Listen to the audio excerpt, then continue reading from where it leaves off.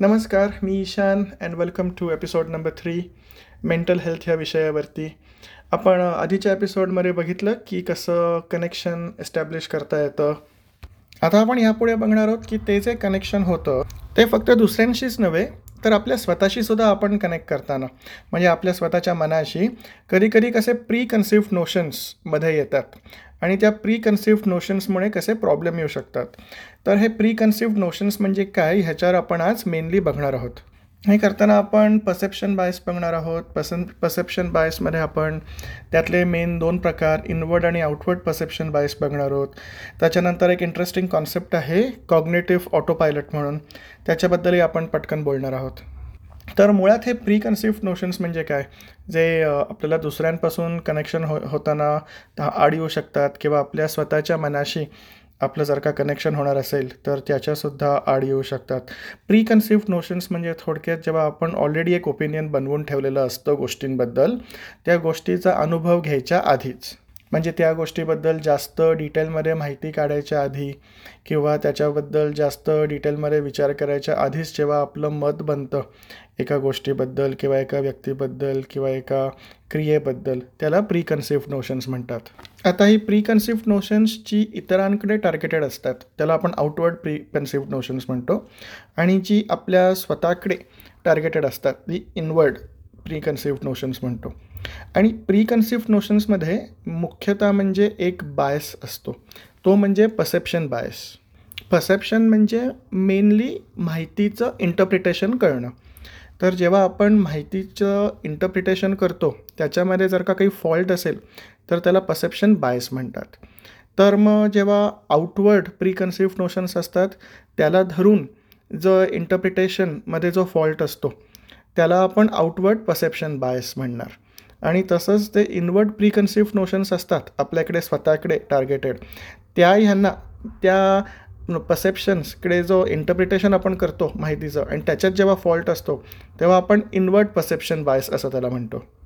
ह्या बायसेसमुळे आपल्याला का त्रास होऊ शकतो आपल्या मनाला आणि बाकीच्यांना, हे आपण त्या बायसेसचे जे प्रकार आहेत ते स्प्लिटअप करून ऐकले आणि समजून घेतले तर मग आपल्याला अजून सोपं जाईल ते समजणं. तर आता आपण बघणार आहोत आउटवर्ड जो परसेप्शन बायस असतो त्याबद्दल. आउटवर्ड परसेप्शन बायस म्हणजे इतरांकडे फोकस केलेला परसेप्शन बायस. त्याच्यात 3 भाग आहेत अजून. एक आहे इम्प्लिसिट बायस, दुसरा आहे फंडामेंटल ॲट्रिब्युशन बायस आणि तिसरा आहे selective perception bias. Implicit bias म्हणजे आपल्या नकळत जेव्हा दुसऱ्यांकडे एक ॲटिट्यूड बदलतो त्याला इम्प्लिसिट बायस म्हणतात.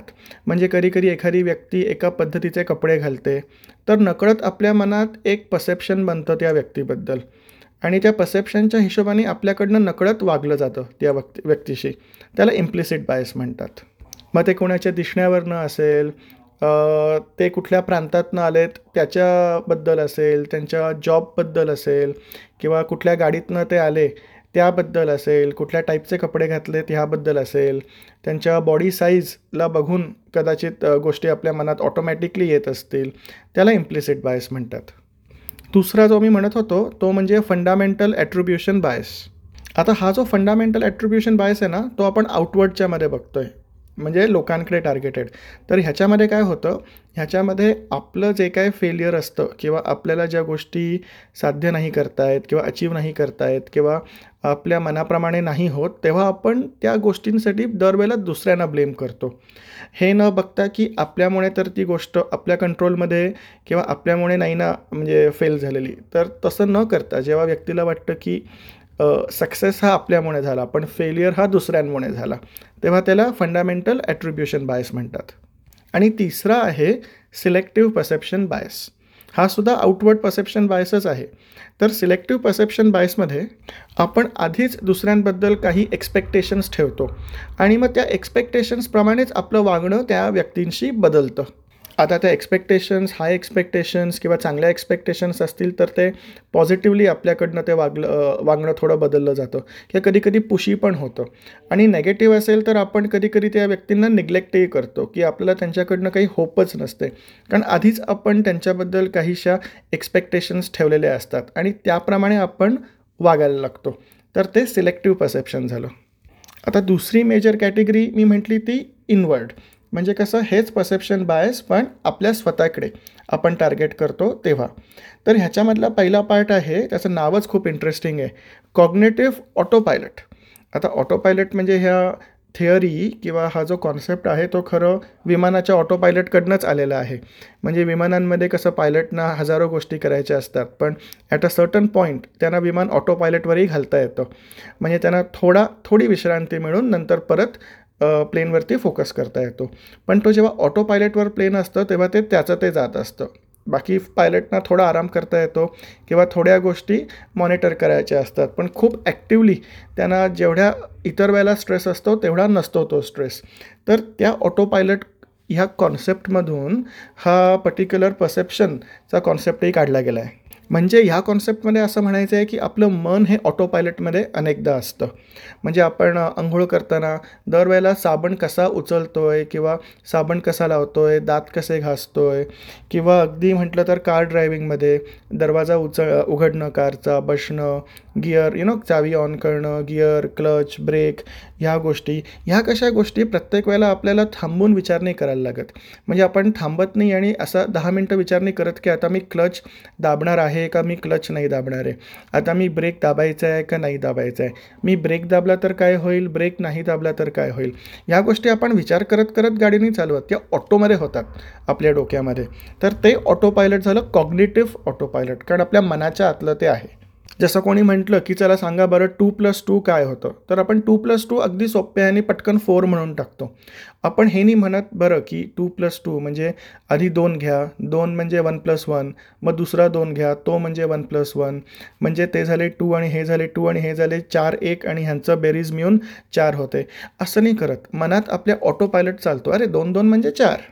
इनफॅक्ट जे सायकोलॉजिस्ट आहेत आणि ज्यांनी या एरियामध्ये रिसर्च केला आहे त्यांचं तर म्हणणं आहे की 80% आपले decision, day to day decision हे कॉग्नेटिव्ह ऑटो पायलटमध्येच चालत असतात.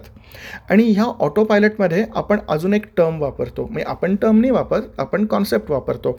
त्या कॉन्सेप्टचं नाव म्हणजे ह्युरिस्टिक्स.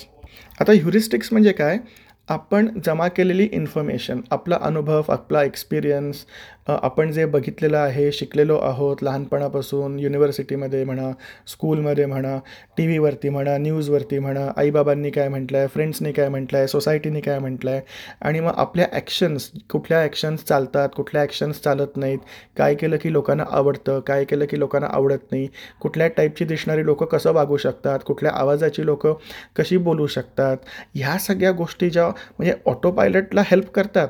पण ह्या गोष्टी ज्या आपण डेव्हलप केलेल्या असतात ना आपल्या मनामध्ये, त्या एम्बेडेड असतात, त्या म्हणजे ह्युरिस्टिक्स. तर आपलं मन, आपलं बॉडी हे ह्युरिस्टिक्स वापरतं. ह्युरिस्टिक्स हे जे जमा केलेले आहेत ते वापरतात to go into auto pilot.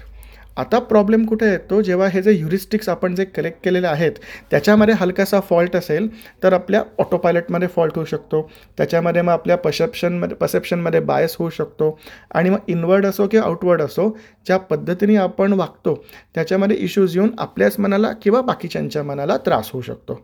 आता छोटीशी उदाहरणं ज्यांनी या ह्युरिस्टिक्समुळे आणि या ऑटो पायलटमध्ये जाण्यामध्ये आपण स्वतःलाच हार्म करतो किंवा स्वतःच नेगेटिव्ह विचार करतो, त्याची 1-2 उदाहरणं बघूया.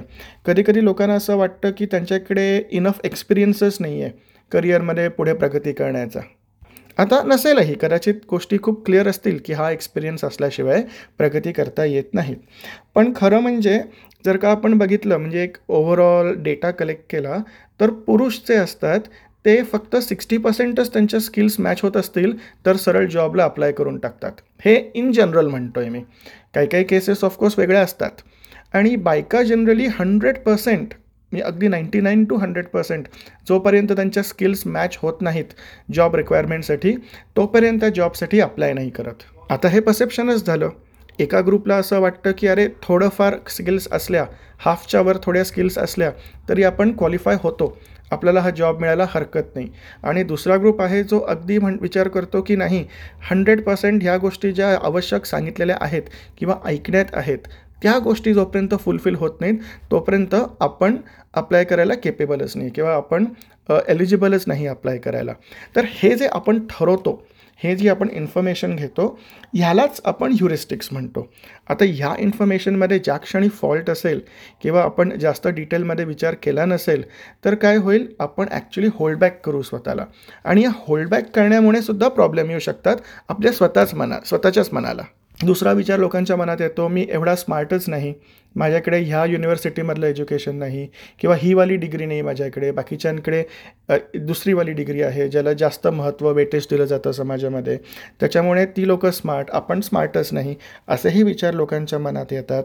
पण मग हे ह्युरिस्टिक्स जेव्हा आपण जमा करतो तेव्हा आपला सेल्फ कॉन्फिडन्स लो होऊ शकतो, आपण स्वतःला कमी केपेबल समजू शकतो.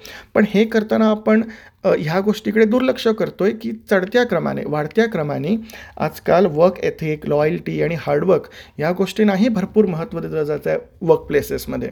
म्हणजे लोकांना फक्त प्रमोशन, कुठल्या युनिव्हर्सिटीमधले आहात किंवा आधी तुमचं क्वालिफिकेशन काय होतं ह्याच्या पलीकडे जाऊनसुद्धा एकदा तुम्ही त्या जॉबमध्ये असाल तर तुम्ही जॉबमध्ये काय करताय या बेसिसवर सुद्धा प्रमोशन्स मिळत आहेत. पण दरवेळेलाच हे नसतं.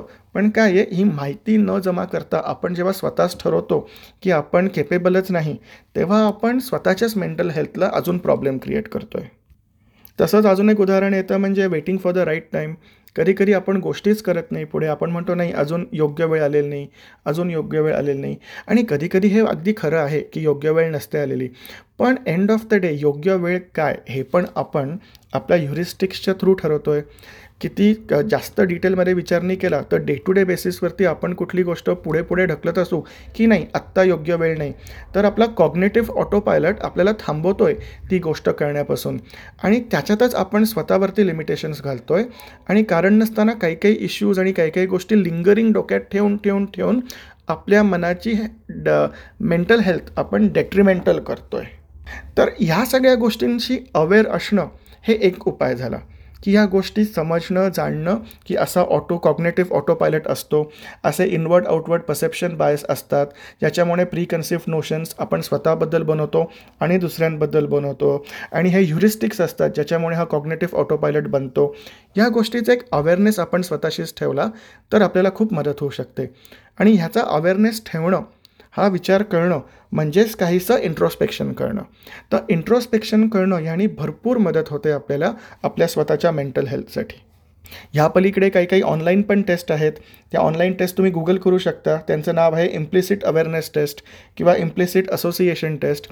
ह्या टेस्ट घेऊनसुद्धा ते रिझल्ट बघून तुम्ही स्वतःच एक विचार करू शकता की बरं, माझे ह्युरिस्टिक्स किंवा माझे परसेप्शन बायस असे आहेत आणि मला ह्या एरियामध्ये इम्प्रूव्हमेंट करता येईल किंवा अजून विचार करता येईल, ज्याच्याने दुसऱ्यांनाही फायदा होईल, दुसऱ्यांनाही त्रास नाही होणार आपल्याकडून आणि आपल्याला स्वतःला त्रास नाही होणार. चला, तर आजचा हा छोटासा एपिसोड झाला. सगळ्यांनी मिळून इंट्रोस्पेक्शन करूया आणि I will see you in the next episode. Thank you.